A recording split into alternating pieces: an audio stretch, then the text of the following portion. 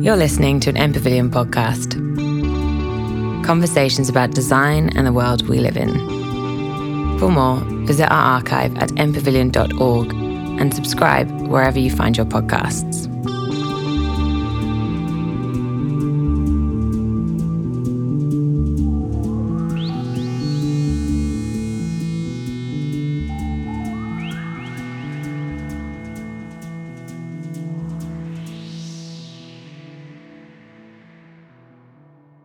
Hi everyone, welcome to the Black Architecture event Material Agency. My name's Brad and I'd like to begin today by acknowledging the Wurundjeri Woiwurrung and the Bunurong Bunwarang peoples of the Kulin Nation as the traditional custodians of the unceded sovereign land in which we're meeting today.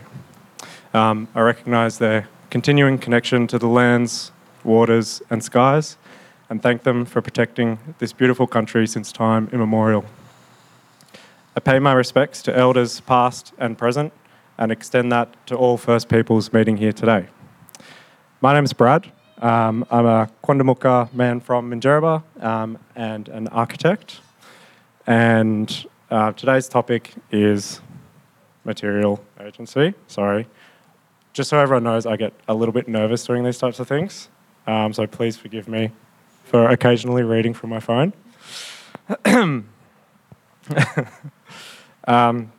So thought I'd start by introducing the theme of today. We start by accepting a truth. The selection of materials for application in the built environment contributes to the commodification of country. This evening's discussion will explore the idea that reframing our approach to design with an understanding that country is not solely a material entity, but a living entity with a past, a present, and a future, we may be better placed to design buildings that heal country. To better understand how the materials we select shape our spaces and have the ability to embed culture and knowledge in the built environment, we have three panellists with varied lived experiences. Joining us this evening are Michael McMahon, Sarah Lynn Rees, and Miles Russell Cook. Do you guys want to say a little bit about yourselves? Yeah, thank you, Brad. I'm Michael, a proud Bundjalung man, designer and researcher. Interested in how First Nations ontologies can inform the built environment. Oh, come on, talk yourself up a bit more than that. You studied at? Thanks, Sarah. I graduated from the Royal College of Art in London as a Roberta Sykes scholar. Currently working at John Wardle Architects and at Group 20, and I just co-founded a research and design consultancy called Beyond Heritage, which looks to position the continent that we're on as the world's greatest design project. Oh, that's better. Hi everyone, I'm Sarah Lynn Rees. I'm a Palabar woman descending from the Trawlway people of northeast Tasmania. Live and work across Wurundjeri, Bunurong, Bunurong country. Pay my respects to their elders and those who have guided me in my understanding of the countries that I live and work on. I'm a senior associate at Jackson Clements Burrows Architects, lecturer at Monash University, co-chair of the First Nations Advisory Working Group at the Institute of Architects. I'm trying to get faster at saying this. Director of Parla. I basically just do too many things, but all of them are geared towards indigenising the built environment in some way. And my name is Miles Russell Cook. I'm Senior Curator of Australian and First Nations Art at NGV, across the road, the big bluestone citadel. My family comes from Wotjobaluk country in northwest Victoria, and that's my ancestral connection through my mother's side. But I was born on Wurundjeri Woiwurrung country, and I've always lived on Wurundjeri country. And most of my connections to place and to people really are here in Naarm. I'm lucky enough to get to do quite a lot of travel around Australia as part of my job. So I've made connections with many different communities throughout the Torres Strait and around Australia. And yeah, thanks for having me. Great, thank you. And thank you for participating in this conversation. I'd like to start just with a simple definition of what is material agency in reference to your profession.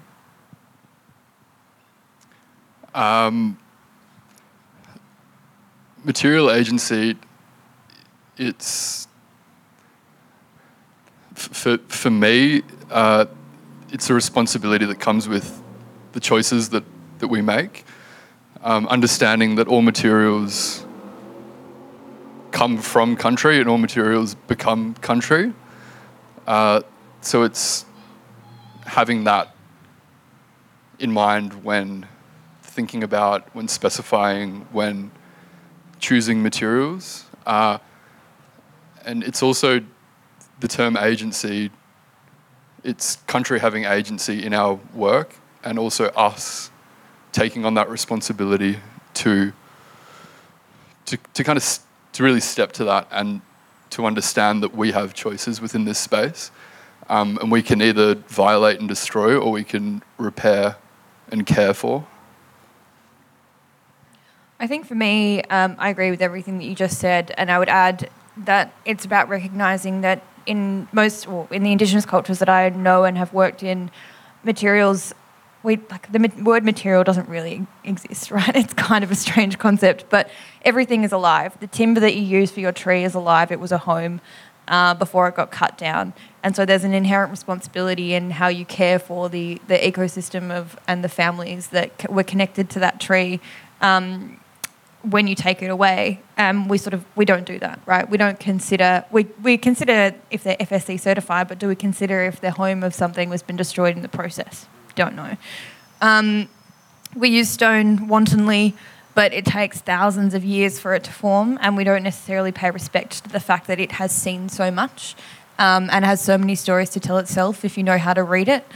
We treat everything as a commodity in the context of architecture. So for me, material agency really is making sure that we're not extracting things that we shouldn't, and also giving agency back to those materials to tell their stories in the places that they reside. Like the opening statement about the truth that you put forward is the reality, right? We are going to extract. So how do we do that responsibly, and how do we give agency to these materials in the process? I also agree.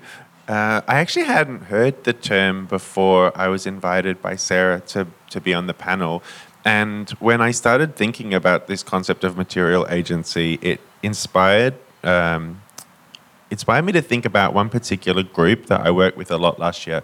And it's Yolngu community in northeast Arnhem Land in a place called Yirrkala. And there is a expectation in Yolngu culture that if you're going to paint country, that you must use materials collected from country, because you can't separate the two things. So that's why artists will work on bark that's stripped from a tree using a hand axe and then flattened with smoke and fire and stone, and often rubbed with animal fat to be prepared, and then mix white pipe clay and ochre and gypsum and different naturally occurring materials as a way to create the palette that they then use to paint stories that are passed down, from time immemorial. And that is an expectation that you cannot paint country unless you are painting with country. And Yolngu people are very strong in their sense of cultural protocol. And it was in, I think, 2014 when an artist named Dambat Mununga, who's an extraordinary painter, she was in a car accident that left her with an acquired brain injury, and she found it difficult to manipulate the ochre. She couldn't grind it. And so she was given special permission by the tribal council to use store-bought paint, the first ever artist to be given permission to use store-bought paint, because Yolngu people are strong in their sense of cultural protocol, but they're also unbelievably compassionate. And this kind of got me thinking about the different ways that artists work with country and the different ways that artists adapt as well, and First Nations people adapt. And we see that throughout material culture across the entire continent. You've got glass tip spears from the Kimberley, and people throughout Arnhem Land who have been trading with moccasins from Sulawesi in modern day Indonesia and working with metal for at least 500 years before the arrival of the British. And so I think this idea that working with country and working from country and the material agency is somehow inherently has to be working with like the natural found material. Also, that I found that also really interesting because First Nations people have kind of been active and intrepid explorers of materials forever. And that's, I suppose that was where I kind of came to in my first encounter with the term. Thank you. That's there's currently an exhibition on at ACME called How I See It. And if anyone hasn't been to it, I believe it's a free event, so please go have a look. And I think one of the great things about that exhibition is that it focuses on a lot of kind of, I guess, reframing contemporary Indigenous art and contemporary perspectives on Indigenous art in a way that, I feel, really resonates with what you were saying about Aboriginal people's ability to adapt and to grow and to like refocus and reshape. And I think that's particularly prevalent now in the built environment because we've just received, there's a lot more research and a lot more study on how to design with country and what designing with country means and what connecting to country means. And, I know from my own experience and from speaking with other mob, the ability or the knowledge for connecting to country is quite a personal experience. And I really appreciate you guys explaining what, your material agency means for your profession. What does material agency, and I guess not really material agency, now we're talking about materials of country more specifically. Like, what does it mean to you personally to be using materials of country? When I think about materials of country, I think of entanglement and everything that is part of what we see, what we use. For example, so on Bundjalung country, where Mum's family is from, where I'm from, it was once home to the largest red cedar forest in the world, which in the early 1800s was the colony's largest export. And so recently, I've got family in Lismore who were affected by the recent floods. And I thought to myself, why are we here? Why am I feeling like this? Why am I experiencing this devastation? Who decided that this was a place to live? And I returned to red cedar, right? Because that's what my granddad moved to Lismore. Sorry, that's what he did in Lismore, and that's what his father did. And that's why my great-grandmother was on a mission at Cabbage Tree Island, because this forest on her country was so valuable that she had to be moved off it. And red cedar lines the walls of the Supreme Court in London. It lines the walls of significant buildings in Canada, in Sydney and Melbourne. So when I think about material, I think about stories like that and the country it's come from, the people it's affected. And that's an example that's incredibly pertinent and powerful to me, but it's also informed this way of thinking about the world and the responsibility that comes with architecture, in that whatever we think about, whatever we use, comes from somewhere and affects people. And I suppose that is my kind of reading of materials. Thank you. Yeah, thank you. I'm not going to top that. I'll go a different route. one that's maybe more like cultural practice and pragmatic to balance the conversation. But for me, I always think about how do we remap the processes of our ancestors into the way that we think about creating built environments. And it comes back to this idea, for me at least, of a contemporary vernacular. We use what we have in the vicinity that's around us to create what we can from that. So instead of designing a form and then applying materials to it, we actually consider, well, what is available to us and how will we then create a form in response to that, which makes local identity, becomes a marker of place. It's the whole story of vernacular architecture in general. But what does that mean now when all of these markers have been stripped from country? All the red gums that should be covering the whole city are not there. I think in some way architecture has a power to give that physical identity back to place if it uses the materials of country or the materials that should be there. And then, obviously in partnership with landscape architecture, actually reinstate habitat and create repair. But, architecture, if we break it down to its fundamental thing, is brought to life by the materials that are used. So it is one of the biggest things that we have a choice over that determines the identity of a place and the stories that it tells. I think that kind of makes me think of two points that I would want to touch on. And one is like further to that, the acknowledgement that, Australia, colonial Australia, post the arrival of the British, which, fundamentally changed Australia forever, everything since then has been built on extraction. Like in the 19th century, Melbourne was the richest city in the world. There's more Victorian architecture in Melbourne than any other city in the world. And it was all gold. And it became, Melbourne was the richest city, the most visited port, and it was all gold and it was all mining. And then you look around the country today and it's still extraction, it's still mining, it's still this kind of strange relationship that we have to materials as value and kind of this clueless fumbling forward that we can just keep digging up things and selling them and getting richer. And, so that's kind of the first point. I guess my other thinking on this is that it was actually when you were doing your acknowledgement, which was beautiful. And I have to do a lot of acknowledgements at work. I have to do a lot of acknowledgements on behalf of people who are scared of mispronouncing things.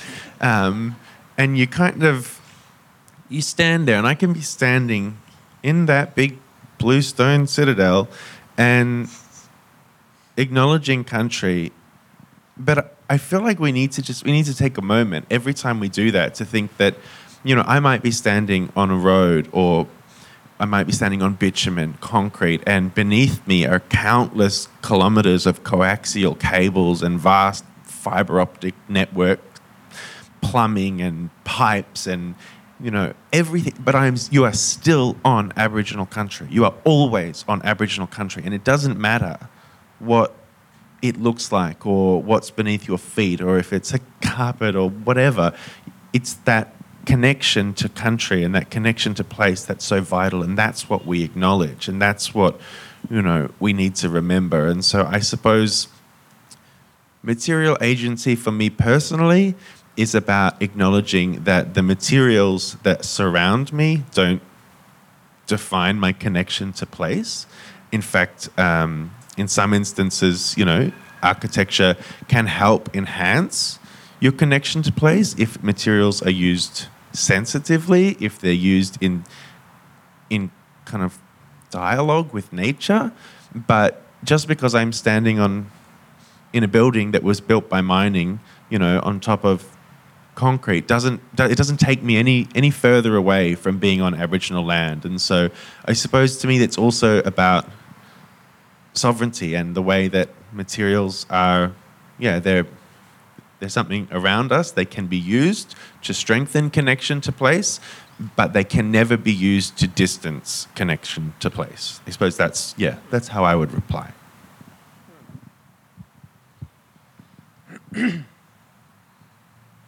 It reminds me of something I read and stuck with me for a really long time and just really resonates, and I still think about it a lot. And it's that country's not the countryside, and it's not, it's not just the bushlands and the ocean. It's below our roads, and it's below our cities, and it's above our skylines, and it's the land that, we as Indigenous people yearn for and long for and will return to. So, everything you were saying just then, it felt like really familiar and a really lovely kind of way. Thank you. And that, yeah, I think it'd be interesting to know from all of you. Sorry, I don't know how to connect this super neatly.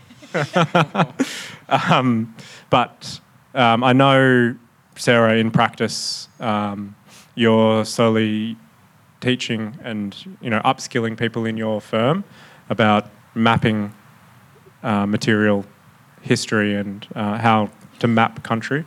So I was wondering if you'd all be able to just share, how do you identify and map and acknowledge material history? And yeah, I think material history is one component of it, and it's sort of a byproduct of a question about architecture because we use materials. But for me, the process is really trying to understand what, for lack of a better term, I've called before country. So the time, pre-colonial time, but I hate using everything in relation to colonial time, so I call it before country. And it's the process of trying to build up an understanding of who country was before her agency was taken away by architecture and planning. Well, not taken away, but compromised. And that involves understanding the geology, how a place was formed over 420 million years, understanding the ecology and what plant species that would then, necessitate certain fauna species that would occupy that site. Then considering, okay, well, we know that we're not sharing this site alone. How can the architecture actually accommodate those other living beings that are in this place, be they flora, be they fauna? Understand how water has moved through a site or maybe been cut off from a site and whether water needs to return to a site. It's kind of endless, the way that wind moves through a space and how that might give agency to how the land is formed and maybe how a building is formed. So you can take it in kind of any direction you want, but for me the aim is to give that agency back to country by allowing some of the decisions to be made by the way that country was formed or by the way that country was. And in doing so, then the material becomes a part of bringing back the identity of that place. Let's be real. If we're gonna cut a tree down, we're gonna cut a tree down, and we're gonna use its timber, and we can't somehow make it a romantic notion that we're still not extracting. That's just the reality. So it's just the conscious choice of why you're doing it, and not that being solely an aesthetic choice. That there's a cultural choice to it, and that has some importance and meaning to how communities see themselves reflected in the environment that they're living in. Because that's one layer of seeing yourself. For some people, it'll be, for me, it's magpies. For some people, it'll be the material that's used or the colours that are used. For others, it'll be the presence of certain plants that they can use for cultural practice. It's kind of endless how we all connect to country, like you said. It's a really personal thing. So our job, I think, is to bring back as many layers as we can of that place, be they literally bringing those things back in the context of repair, or figuratively bringing them back in the context of echoing something, so a colour palette or whatever it might be. We know we can't. I can go on for hours. So you go. No, I just wanted to add to that I think a really key point you just touched on, which kind of comes back to this idea of agency, is also about listening to First Peoples and Indigenous knowledge. I actually hate the term Indigenous knowledge. Because I think it's all just knowledge. And I think Indigenous knowledge is observation-based science. Maybe you hunt dugong on the full moon because, that's when the dugong come up to eat the seagrass, and that gets inscribed into a story.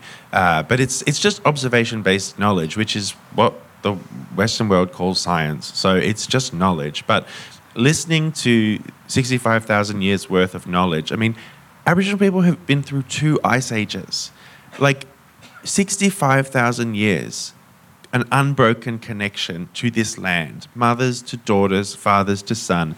It goes back so many generations that for most of us, we just say forever. Like, this was a time when the supercontinent Sahul was connected and people were moving throughout the world. Like, people were living sophisticated lives in Australia with cultural objects that were sustainable, that were inventive, that were they satisfy every definition of contemporary design in Australia when we still had Neanderthals in Europe. Like, Europe is really an evolutionary backwater when you look at the actual progress and deep knowledge that has existed in this place. And I think on Sarah's point, it's about, if you're going to make decisions about changing landscape and changing such a fundamental part of this, our experience, our cities, our country, then why on earth would you not be guided by the knowledge of the people who have been here for so long? And so for me, a big part of this is about, my grandpa always says, you've got 2 ears and 1 mouth for a reason. You should do twice as much listening as you do talking. And I feel like that's the thing I think everyone should try and take away, is that, ask the question of the traditional owners when you're in a place and you're looking at how you can build or alter the environment. Talk to people who know that place. Talk to people who know that place so unbelievably deeply that it exists in their blood, in their soul, in their songs and stories and families. Like, I am country and country is me. And that's, it just seems so bizarre that anyone would assume to have more knowledge than the traditional owners of the place when you're, like I said, 65,000 years worth of scientific observation. Yeah, and to add, I think you've both really beautifully spoken about rendering visible the stakeholders of place, of country, and those who have rights, both human and non-human, and like that. There are complexities there, but we can't shy away from that. It's an amalgamation of negotiations and thinking about what we want to respond to, what we can respond to, and how we engage with people who culturally have the right and responsibility to engage in the right ways. And Miles, like as you were saying, the experts around this continent are just continually to amaze and inspire. I'm working with a group up around the northeast Western Australia, on kind of Noggara country, around the Great Sandy Desert, and a project. It's called the 10 Desert Project, and it's essentially a constellation, a kind of network of solidarity of different land councils, different mobs coming together to share expertise around this shared kind of cultural space that they have, which is desert, it's a huge part of this continent, and it's so important to how so many cultural and natural systems operate. And they're doing it in ways that are phenomenal. It's such a respectful and efficient operation. And I think we need to start thinking about land management as design, and to understand, to really, I'm going to use 65,000, but it's there's so much knowledge, respect, compassion that exists on country, in country, with country, and it's about finding those opportunities to connect with that. Thank you. So given the types of things that we've been talking about, how do you think design practitioners can reapproach the approach to designing if they begin with designing with the materials of country? And I guess to help with that question, I'd probably frame it from the perspective that we're giving design practitioners who are non-Indigenous advice on how to design with materials of country. I've probably said this a million times, so sorry if you've been in the audience before for a Blackatexture yarn, but to me, there are two approaches to this, right? If we're going to fundamentally reshape environments through our job, then we have a responsibility to country. Not every project is going to be able to engage with traditional custodians, so where is the line drawn and how do we actually take responsibility when we don't have cultural guidance? Now, there's probably about 17 different things that could happen, including putting Aboriginal law and planning law and creating a whole lot of infrastructure around value systems and knowledges of place that should inform decision-making when we're working on these projects. But strip all of that back. The most important thing is that whatever we do improves the health and well-being of the country that we're reshaping through design. Now, that doesn't mean that it has to have cultural markings on it or it has to be adorned with art or embedded with story. It just literally means that it's better off than what it was before. I think it becomes quite simple then, and it becomes like you're removing the fear of doing the wrong thing, because the wrong thing is when you interpret culture inappropriately, and you're not even going near that line if you're considering it from this perspective. It's not about representation. It's not about art. It's not about cultural expression. It's just about making that country healthy again. Like you were saying before, it doesn't matter what happens to this country, we're still on country, but that doesn't mean this country is healthy. No, that's true. So how do we bring that back? And yes, of course, knowledge systems would be fundamental in guiding that to some extent, but without those knowledge systems guiding what we're doing, we still need to take responsibility for our actions. We live here. It's our job. I think that's spot on. And I don't work as much in the space of design. I'm an art curator, but then I also really believe that the distinction between art, craft, and design is a false one anyway. And that we look at material culture, things that get called artifact or whatnot, yet they satisfy every single definition we have of contemporary design. Those woomeras carried by, Pinchipi people throughout the Central Desert, they're Swiss Army knives. They can be used for hunting, for carrying baby. They're a map. They tell you who you are. They tell you who your family are.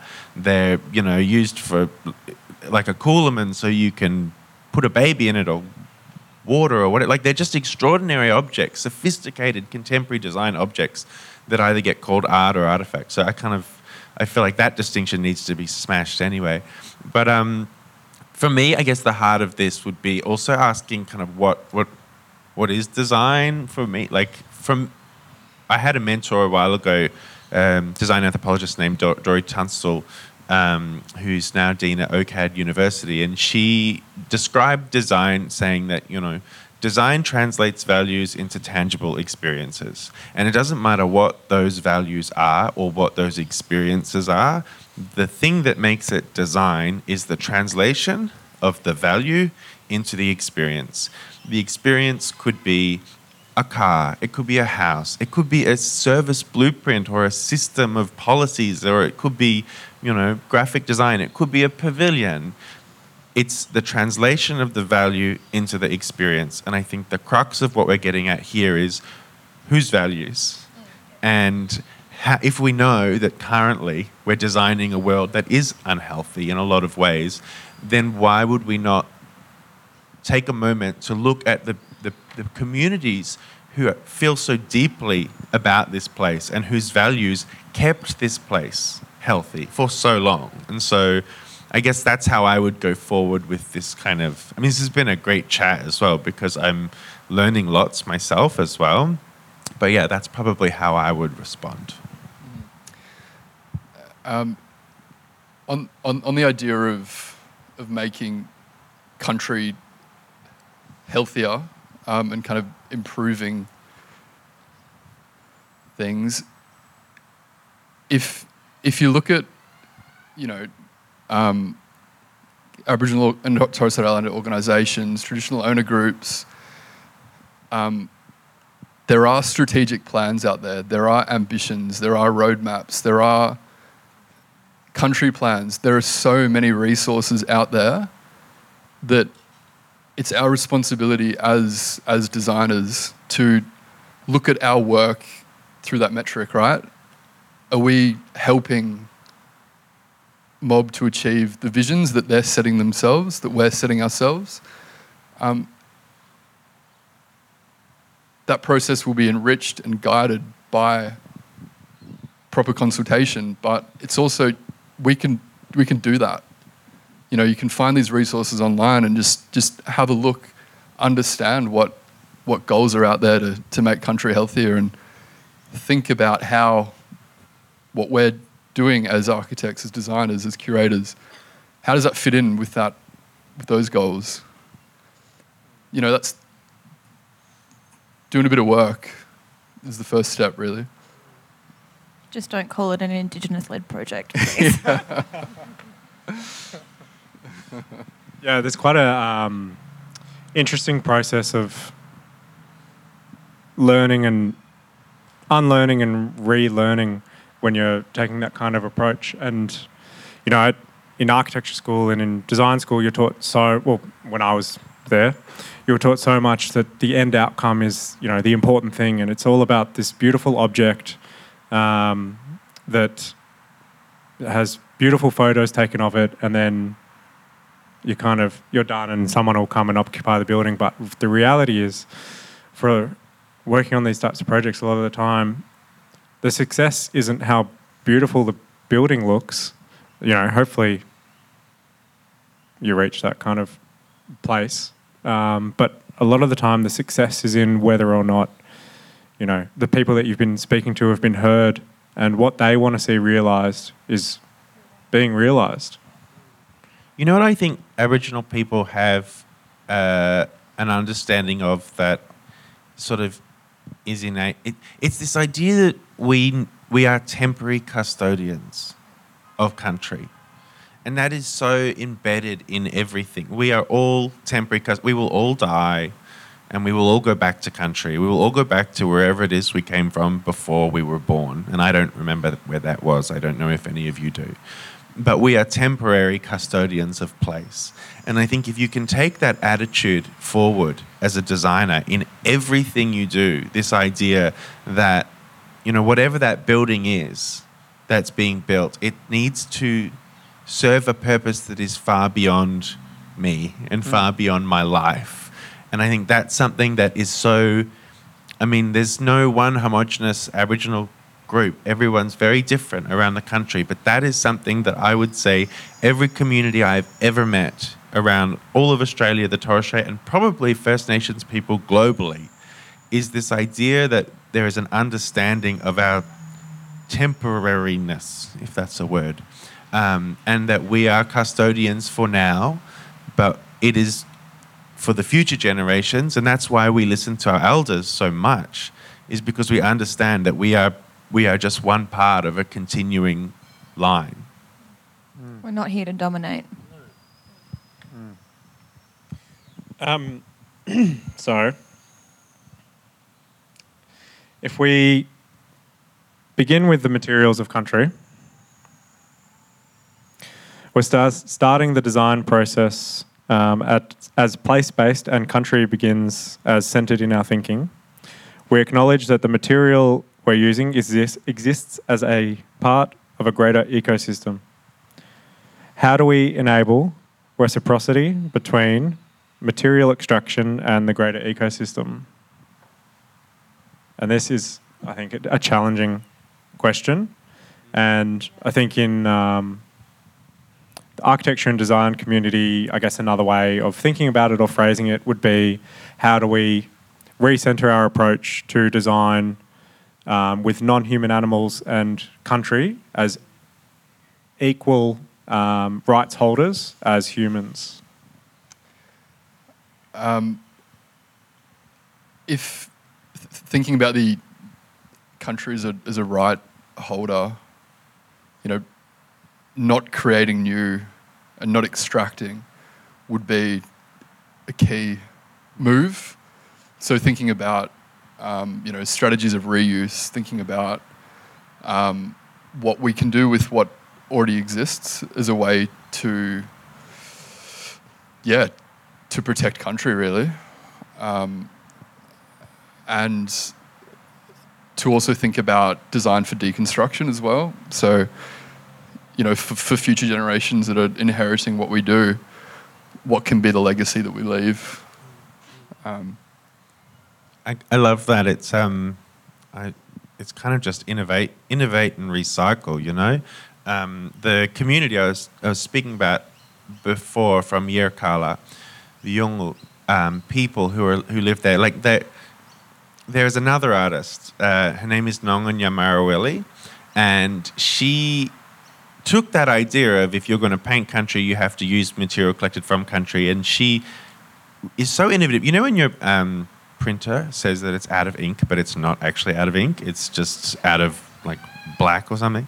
Anyway, she did that, and she realized that they were throwing out at the back of the art center all of these cartridges, but they still had ink in them. And so that had just become part of the landscape, part of the fabric of country. And so she broke into the kind of rubbish tip out the back, and she cracked open the magenta cartridges, and she mixed them with white pipe clay, and she became the first ever artist to use synthetic pigment in her work, and made the most beautiful and arresting paintings of pink, fuchsia, magenta, extraordinary things, because she looked at country and she looked at these discarded printer cartridges, and she said, I am collecting from country because country has changed in front of my eyes. It's artists throughout Torres Strait or Pormpuraaw, Far North Queensland, working with GhostNet, weaving with GhostNet, these amazing, innovative artists who are looking to recycling and to reusing. And I think that is that's the future. And it's that type of thinking that is the future. There's a lot to say on this one. I agree with what's been said. It's also actually building for things that are going to last for more than 25 years. If I read another brief that says the lifespan of this building is 25 years, I might cry. I actually don't know if you can answer this question, because I don't think we have enough systems in place at this point in time that can tell us how we're harming country through extraction. And I think we have to accept the fact that we are going to keep extracting, but it's how do we extract and where are we extracting from, and what is an acceptable amount of extraction from the perspective of traditional custodians of the place that's being extracted from. It's one of those wicked problems. It's a grey area, right? I don't actually have an answer, because if I think about it for long enough, the systems just don't exist for us to be able to measure and quantify in the way that we need to in the Western world to justify standing up here and saying, yes, this is what we need to do. But I think maybe I just go back to what you were saying before, is that maybe we need to reassess all of those systems from the perspective of why have they come about and what values are guiding them. And if we change those values to the values of country or the rights of country, how would that change the systems that we work in, knowing that we still need to extract materials from place? So, I don't know, that's a challenge to someone who owns a timber mill or a quarry. Go work with traditional owners to understand what your responsibility to country is. The answer might be stop extracting. But also where are you extracting from? We've seen so many examples of sacred rock art sites being destroyed in the name of mining and for just money. And it's like, you don't build a house by scavenging from Notre Dame. Like, that's not why. And where and why and how are we acknowledging the art and culture that is inscribed in sacred places? And, we have a reliance on extraction, yes, but we have an obligation to sacred places and to the traditional owners of this land who have built this extraordinary relationship with place. And so I think that, that's got to be also front of mind, is that not everything, not everywhere, is fair game. I mean, that sounds stupid, but I think we need to be thinking about the culture that's embedded in land and that's embedded in the fabric of place and the art that's embedded in place. Because if I read one more story of some mine blowing up a sacred site, I think I might be on the top of the Balti, because I'm just I can't.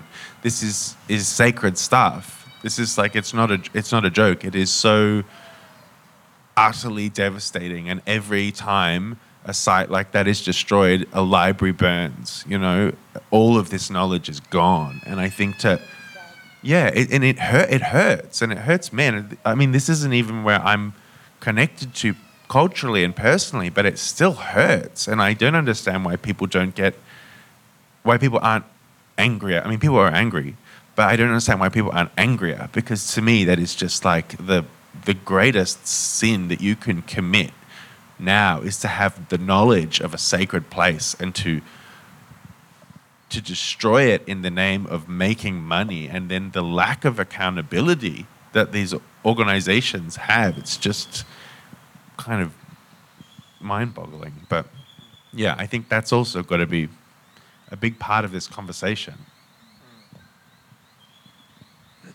I think there are so many examples of really disrespectful practices, but I'm hoping maybe we can just counter that a little bit with some of your own experiences on like more appropriate methods of extracting material from country, and just to understand some of the experiences that you've had that are appropriate protocols. When we were designing the exhibition, Annie Caroline and I partnered together to do an exhibition called Nargijin Bana, which was at Art Centre, and I don't know. Yeah, you can say. Okay, it's going to be at Melbourne now at NGV. Everybody come to NGV. We were trying to find suppliers that weren't just about extracting. We were trying to find companies that had some sort of protocol or value system around them. And most of the ones that do have it on their website, so it's not that hard to find if you go for a look. But you come across certain places like Ceres Fairwood, for example, who collect timber that's been felled on farms and tags where it comes from, who, when it fell down, if it was cut down or if it had to be removed because it was sick, who then milled it, where it was milled, how it got to them, and then how it became part of the system of construction in some way. So they map the whole thing, and they're not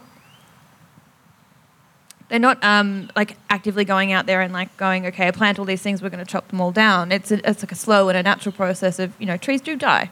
They do need to be cut down at a certain point in time. A lot of the plane trees in Melbourne are starting to die, and it makes me very happy, and I'm so sorry I said that out loud.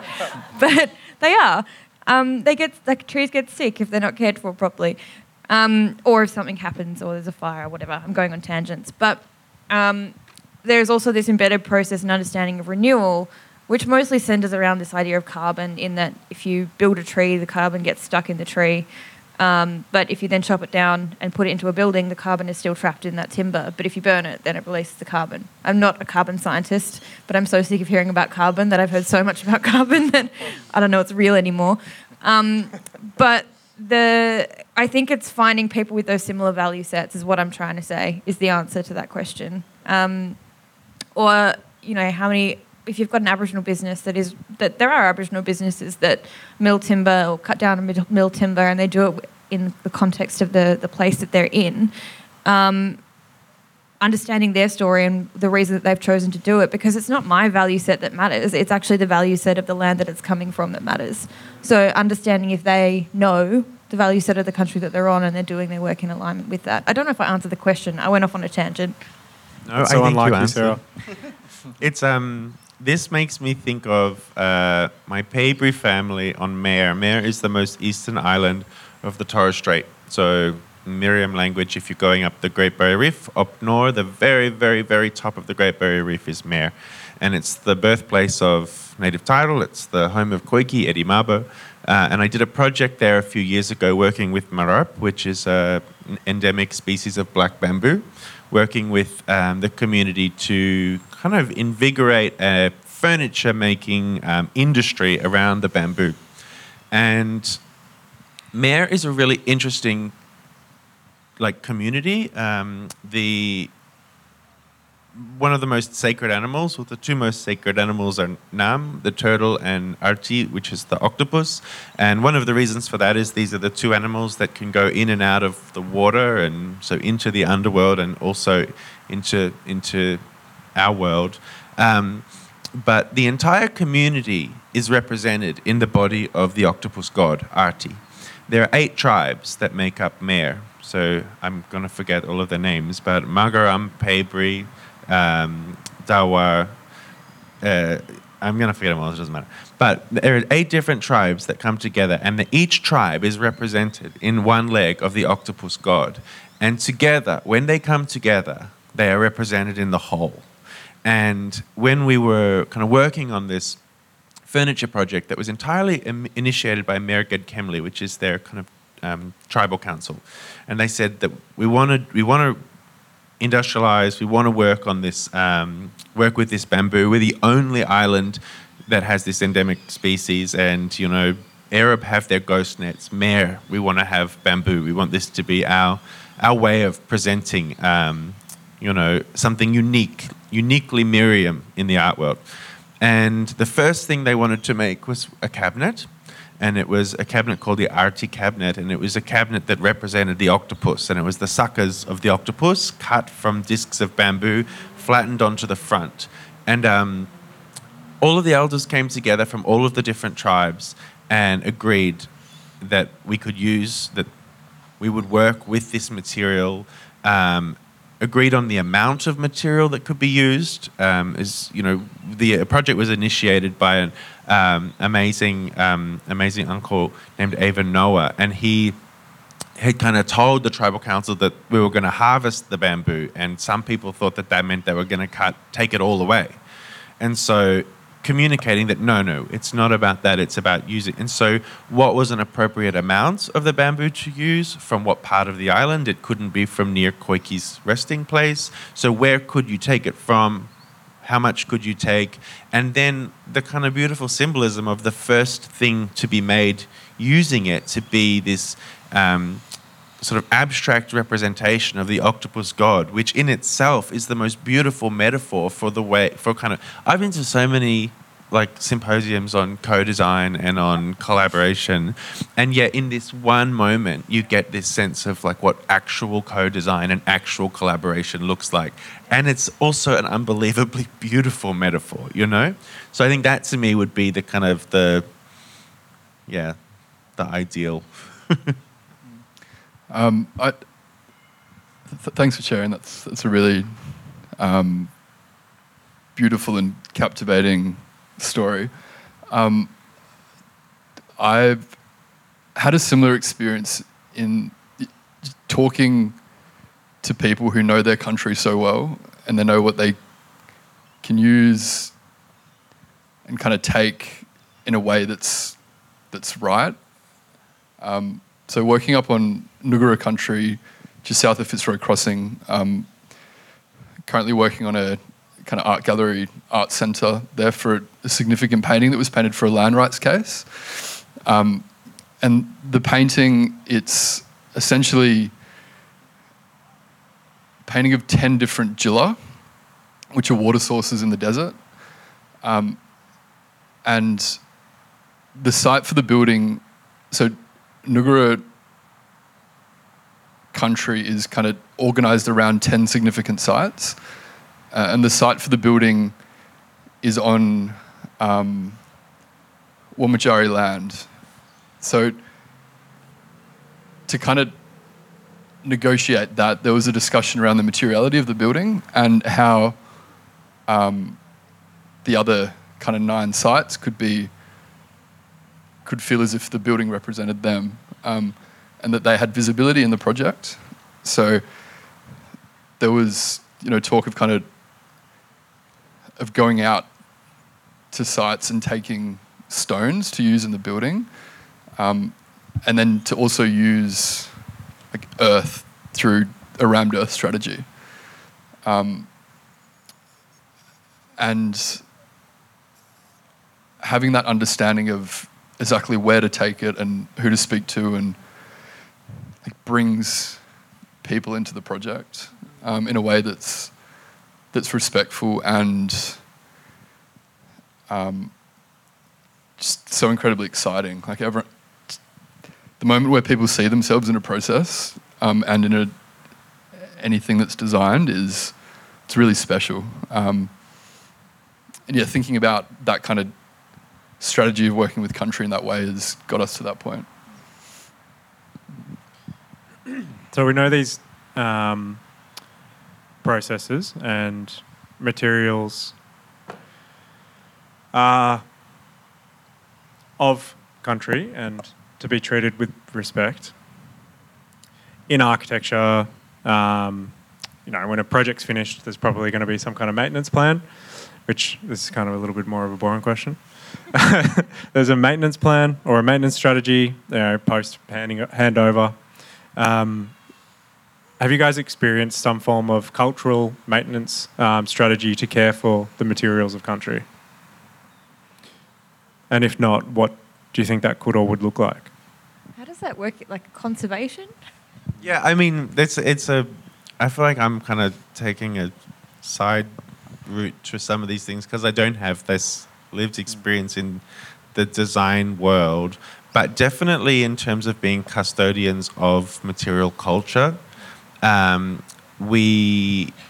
was a tendency in the past to kind of treat Aboriginal material as if like the most important thing was that it was physically preserved. So in museums, things were treated with arsenic and bromine in order to try and prevent pest infestations, but of course that made them hazardous. And to handle an object, you have to wear gloves, and they're kept in low lighting and with perfect controlled relative humidity on acid-free tissue and in compactus in drawers, and this incredibly sterile environment where these objects would go and then they would fall asleep. They would lose their connection to people. And I think as museums, we kind of looked at every single risk to an object except the risk of disassociation, the risk of it becoming, whoever the genius collection manager was who put string tags on boomerangs, they all fell off in the 19th century, and now there are drawers of string tags and there are drawers of boomerangs, and no one can match them up, and it's kind of bizarre. But I think if you have a possum skin cloak in your collection and you've acquired that cloak and someone wears that cloak and it tears, you haven't damaged that object. If anything, you've given that object more life.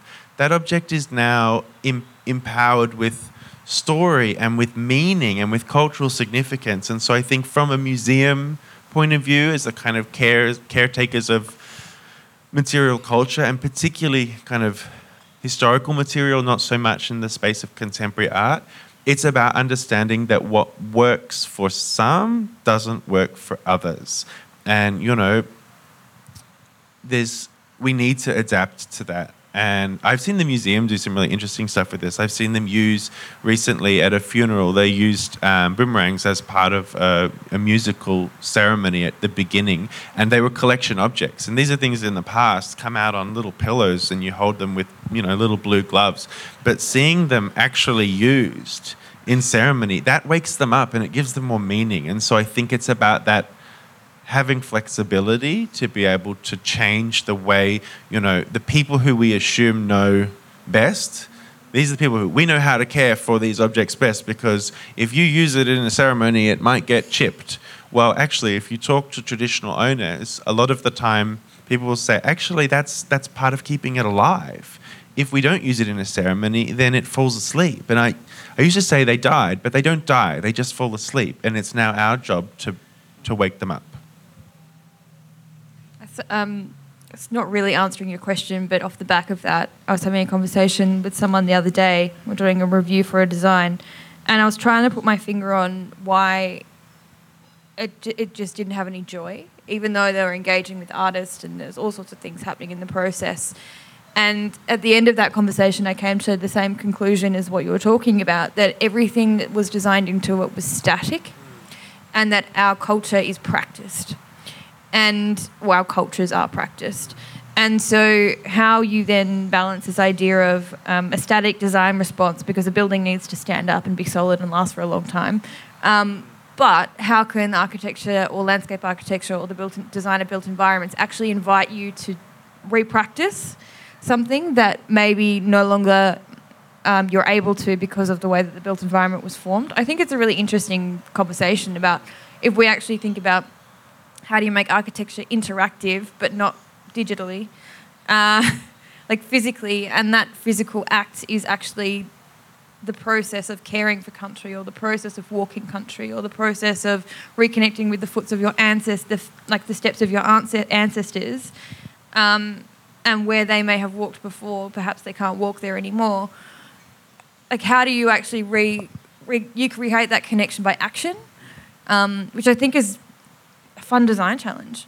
And it could be really interesting to see where we could go with that rather than it just being a static representation. Static representation important, but it's not connected.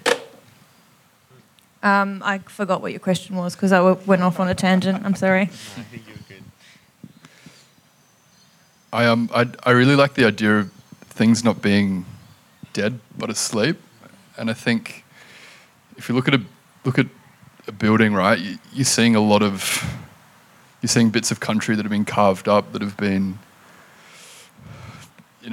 cut, dug, and then kind of collected in a certain way and just froze until, decay becomes waste, what have you. But country's still there in different forms.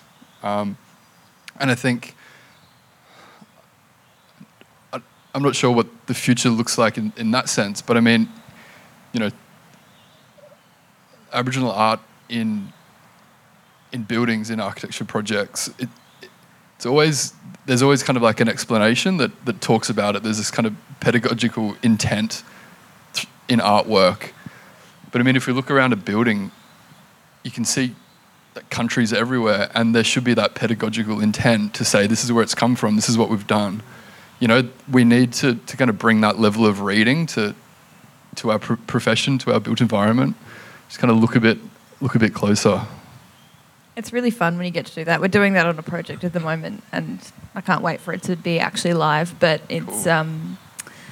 It changes the way that everybody thinks about the decisions that you're making, because you're trying to honour where everything's come from, but also tell the story of where everything has come from, and then tell the story of all the artists or makers or whoever has contributed to it at the same time, and then it becomes the project becomes a living storybook of countries and experiences rather than a static collection of materials. Yeah.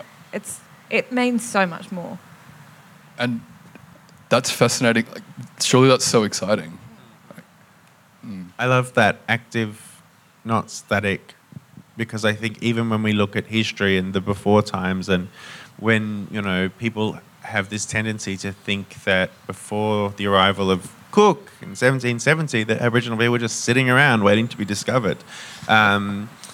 Whereas actually we know, not only had the French and Dutch been here before Cook, so that, smashes that whole discovery myth, but we had Aboriginal people travelling through, Torres Strait to Papua New Guinea. We had people going backwards and forwards and intermarrying throughout Indonesia.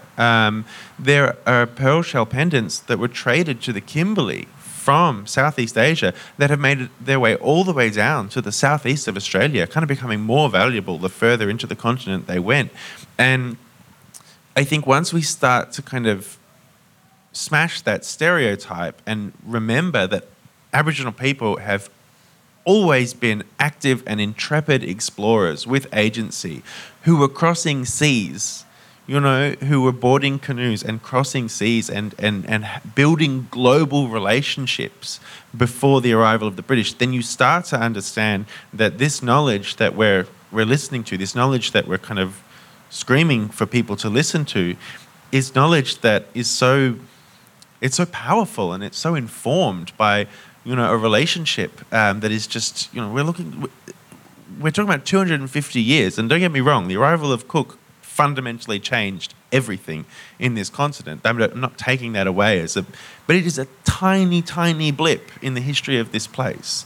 And so I think that's where, it's about agency and about daring to listen to people who, for a very, very long time have been doing just fine.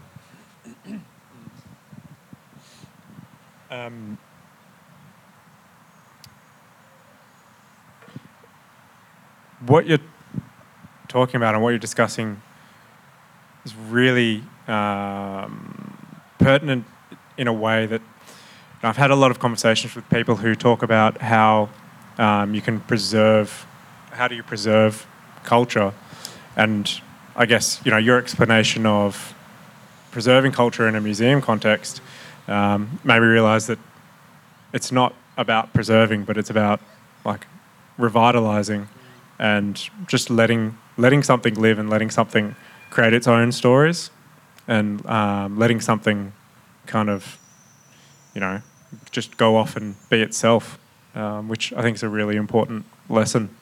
So we are close to the end of the session. So I just had a couple of questions just to finish up that maybe people can take away. The first question is, given everything that we've talked about this afternoon or this evening, are there some project references that capture the types of things that we're discussing that you'd be willing to share, or that you think would be good for people to go and have a look at or have a read on? And in the space of architecture, I know that this is a lot of the things that we're talking about and exploring and discussing is relatively new in a purely architectural sense.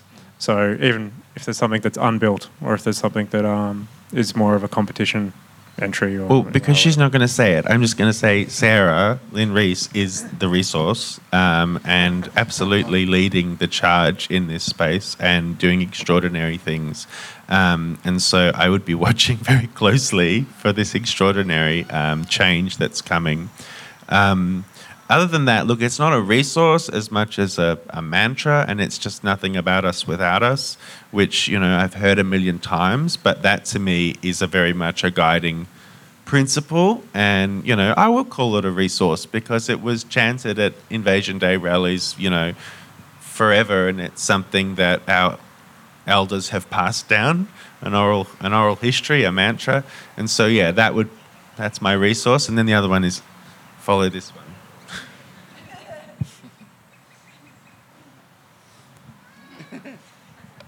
Watch me be awkward. Thank you. I hate this question, and I hate it because, and I think I have said this a million times before, we don't know what's happened in every project. We don't know what protocols were gone through with the traditional owners. We, more often than not, never hear from the traditional owners in the context of how they feel about the project. We don't know if the resulting design that we see is in reaction to a proper, a cultural process, or whether it was conceived and then approved. Both are valid options depending on how the traditional owners want to work. We just don't know. And it's so hard to stand up and be like, this is an awesome project, because you don't know. You don't know that. We don't talk about the process because the process is messy and it might not have been perfect. And everyone wants to sort of go, oh, aren't we so wonderful at co-design? It's like, yeah, we've done a lot of projects, right? We've worked with traditional custodians. They're only available to be in a design review capacity, and they lean on you and your relationship with them to bring in design ideas and push them forth. And they'll tell you if you're getting it wrong, but sometimes that's what the design process is. Other times you're completely guided by cultural knowledge and you're responding to the values of a place and you're embedding them. So I just can't answer that question. I kind of refuse to answer that question because I can't know. There are projects that have been awarded for Aboriginal design, and you're like, yeah, but really? But why? I don't know. And that's where it gets dangerous, because our systems can't account for the nuance of those things, which we're trying to fix. So it's okay. We're on that one, guys. Coming to you, 2024. Yeah. We're trying. At least you didn't ask us for some bad examples. Yeah. Be here because I'm pretty sure we would have had a longer list. Yeah. I suppose just thinking about work that inspires me, right? Like sometimes that's what I look for. I think it's important that we stay, just like find joy in things. Speaking personally, the work of Liam Nalgunda, who's an artist from Fitzroy Crossing, he makes incredible knives and hunting tools out of materials that he finds on country. So again, kind of accessing what's available to him and applying what has been given to him from previous generations through his cultural knowledge. And I think as a way forward in terms of principles, I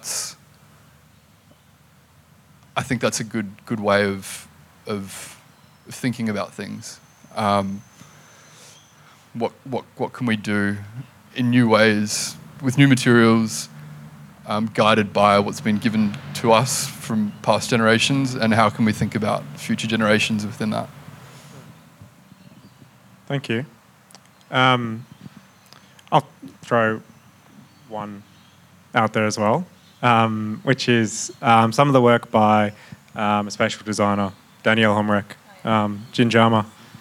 Yeah, if anyone hasn't seen her stuff, I'd really recommend it. And I think one of the great things that she does is all of her research and studies and explorations is completely free online.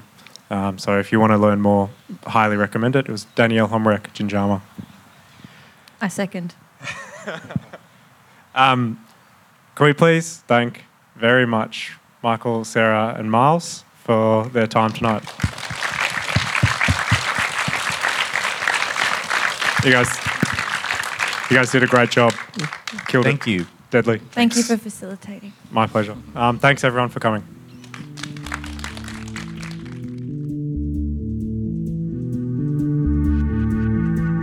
You're listening to an MPavilion podcast.